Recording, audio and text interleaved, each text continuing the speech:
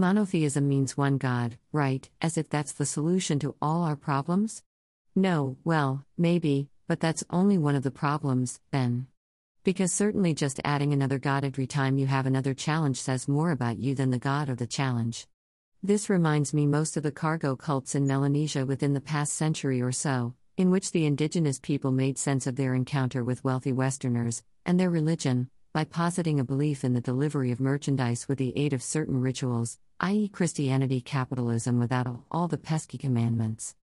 But as the cult aged, and the cargo became uncertain given the prevarications of its masters, the Americans, then the locals had to resort to heightened measures to hopefully achieve the same results. The efforts were many and diverse: longer runways for the planes to land, higher towers to signal them in, American soldiers' uniforms to get the ritual right, and/or parades and military drills to imitate the patterns of the successful entreaties, etc. You get the idea. The whole effort was designed to imitate the success that they had witnessed on the part of Japanese and American soldiers and the supplies they attracted. In reality, of course, almost like another physical or spiritual dimension, what had happened is that World War II had ended and the soldiers that fought in that war no longer had need of the South Pacific Islands in which the Melanesians lived, and the trade that soldiers brought. It was nice while it lasted, though, and if the islanders wanted it to continue, then they must follow certain rituals, mostly based on sympathetic magic, in imitation of the soldiers that had presided over the original shipments, as advised by the big men leaders who had always managed local affairs. Well, you can imagine how that all worked out. And it's no secret that the efforts were flawed, even if the appearance was fraud. That's why they kept it so well hidden in the outback, so as not to attract the attention of the colonizers who might quickly put an end to such dubious practices. Yet similar practices occur to this day in societies much more advanced, for example Thailand.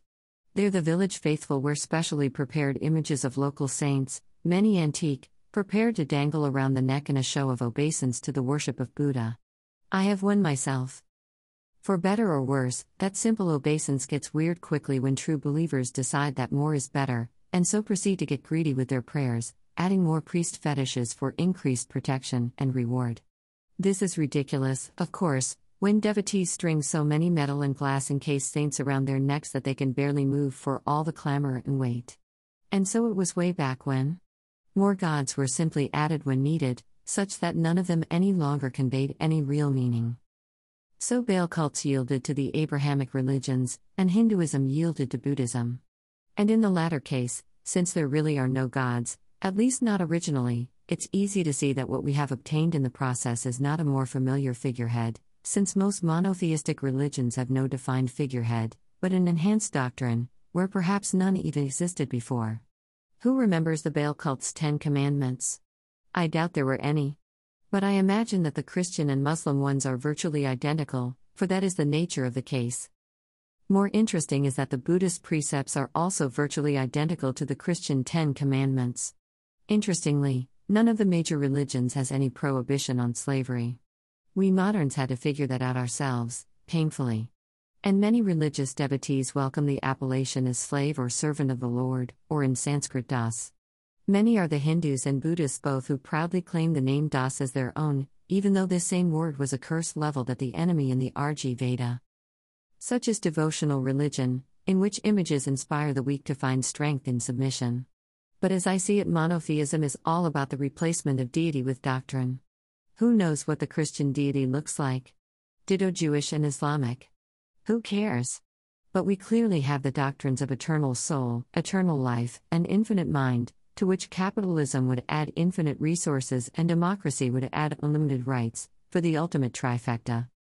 Buddhism goes one better, in my humble opinion, by dropping the fantasy of eternal life and concentrating on the present predicament, figureheads optional, and it is interesting to note that no images of the Buddha himself were utilized until after contact with the forum-worshipping Greeks in Gandhara. Thus we have the middle path between luxury and lack, existence and non-existence, aggression and conciliation. And I see the divine feminine present in the Buddhist doctrine, though not described as such, for that would certainly have failed in an increasingly patriarchal world. The Buddha was famous for his skillful means. And that is the advantage of monotheism and doctrine. We can concentrate on what is important and leave the gross superstitions to the less literate. Language is the most powerful weapon ever invented, for both good and bad, and it is only a question of how to utilize it most effectively. It is the brilliance of Buddhism to realize that sometimes it is most effective when held in check, in reserve, like money, or like the atom bomb. Sometimes to use it all is to lose it all. Thus, meditation can serve both a personal and social function, of freedom from and freedom to, fill in the blank.